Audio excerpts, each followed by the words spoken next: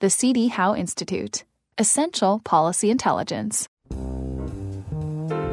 Welcome to Intelligence Chat, a CD Howe Institute podcast that asks the right questions and provides the answers. I'm Kyle Murphy. From the federal government's bold plan to expand the Canada Pension Plan, to the current debate around whether to scale back the annual contribution limit for the tax-free savings account, Canadians are being inundated with debates around their retirement futures. So, are Canadians prepared for retirement? Well, according to the Institute's retirement experts, to answer this question, one must assess the major pillars upon which Canadians rely for their retirement, including the not-so-often discussed fourth pillar. Before getting to the data, however, here's a quick explanation of the jargon. Canadian households can count on four pillars of wealth in retirement. The first pillar are government payments through the Old Age Security and Guaranteed Income Supplement, both of which provide a basic income for all retirees. The second are benefits from the Quebec and Canada Pension Plan. The third is wealth explicitly set aside for the purpose of supporting retirement, such as workplace pension plans. Finally, the fourth pillar, the one most often overlooked when assessing the retirement preparedness of Canadians, is wealth from sources such as real estate, financial instruments, privately owned business assets, insurance, inheritances, and tax-free savings accounts. So, what does the data show? According to the Institute's latest report, which provides a comprehensive assessment of the impact of fourth pillar assets on retirement savings, significantly fewer Canadians are at risk than widely believed. To help us unpack these findings and discuss their implications for retirement policy, I'm joined now by Jeremy Kronick, Senior Policy Analyst here at the Institute, and co-author of the report, The Bigger Picture, How the Fourth Pillar Impacts Retirement Preparedness. Jeremy, welcome. Thanks, Kyle. Jeremy, to start, why has the fourth pillar of retirement wealth been traditionally left out of assessments of Canadians' retirement preparedness? Well, one reason is related to data limitations and methods. It's been challenging for the main studies of retirement preparedness to include and project all fourth pillar asset accumulations. Nonetheless, it's not to say that all studies have ignored them or their potential. Most of the recent studies have factored in some values for equity in a principal residence. Others, relying on proprietary surveys, have been able to include most fourth pillar assets in their projections, but these results have not been prominently discussed in the pension reform debate. It is noteworthy here that the Summary Report on Retirement Income Adequacy Research, a federal-provincial initiative dating back to 2009, had highlighted the need for a comprehensive analysis of all forms of savings, including the role of assets outside the retirement income system. What does your comprehensive analysis of fourth pillar assets show?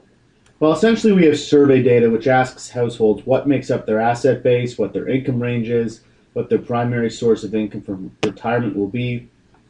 At the end of the day, we get a comprehensive view of the financial position of Canadians by age groups and income quintiles. So in terms of the results, I think it's helpful to start by going through the contribution of each pillar. If we look at the 35 to 64-year-old group as a whole, about 20% are well covered by Old Age Security and CPP, i.e. pillars 1 and 2. This range is pretty consistent if you break it down by 10-year age groups. Workplace pensions provide another large boost to retirement preparedness. Approximately 41% of those not covered by the first two pillars will have sufficient retirement savings when we factor in these workplace pensions. Looking at only who remains after removing those covered by either the first two pillars or workplace pensions gives us a group of households that will rely on RRSPs and or fourth pillar assets. RRSP accumulation and the assumed real return we use will mean another 2.5% are sufficiently prepared for retirement as well. So overall, approximately 36.5% of the 35 to 64-year-olds will rely on fourth pillar assets to meet the remainder of their retirement needs. What we find is that fourth pillar assets play a significant role for this remaining group. Overall, about 14% of the original group, or 38% of the remaining group, are made whole by sufficient fourth pillar asset accumulation. Again, this is fairly consistent across the age groups.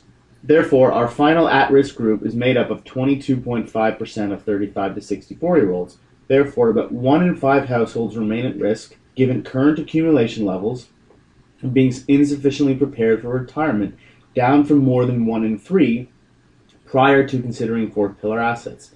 So these fourth pillar assets really do play a significant role.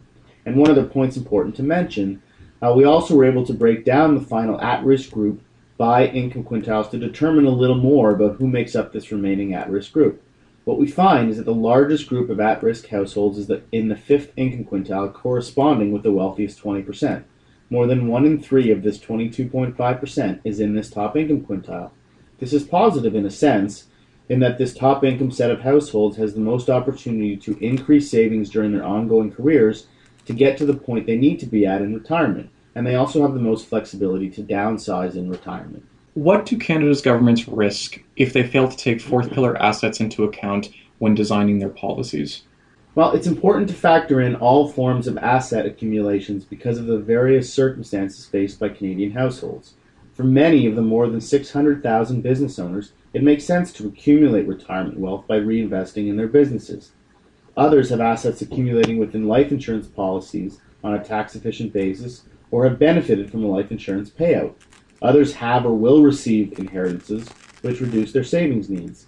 Importantly, some have accumulated substantial equity in their homes or own other real estate or financial investments. Now, our results suggest that the under-saving problem, the policy rationale given by governments for reform, needs to be interpreted with care. Declining tax-assisted savings may not lead to insufficient retirement saving overall, since Canadians are also investing in fourth pillar assets to fund their retirement. So households accumulate wealth through a variety of channels. Mandating new retirement wealth accumulation through one channel, for example CPP, may impact accumulations in other channels for households that are already satisfied with their current trade-off of future versus present consumption. So the net effects of the reforms may be significantly muted by behavioral shifts. Jeremy, thanks for joining us today. My pleasure. You can find the comprehensive analysis at www.cdhow.org, along with cutting-edge analysis on a wide variety of public policy issues. And that's all for Intelligence Chat.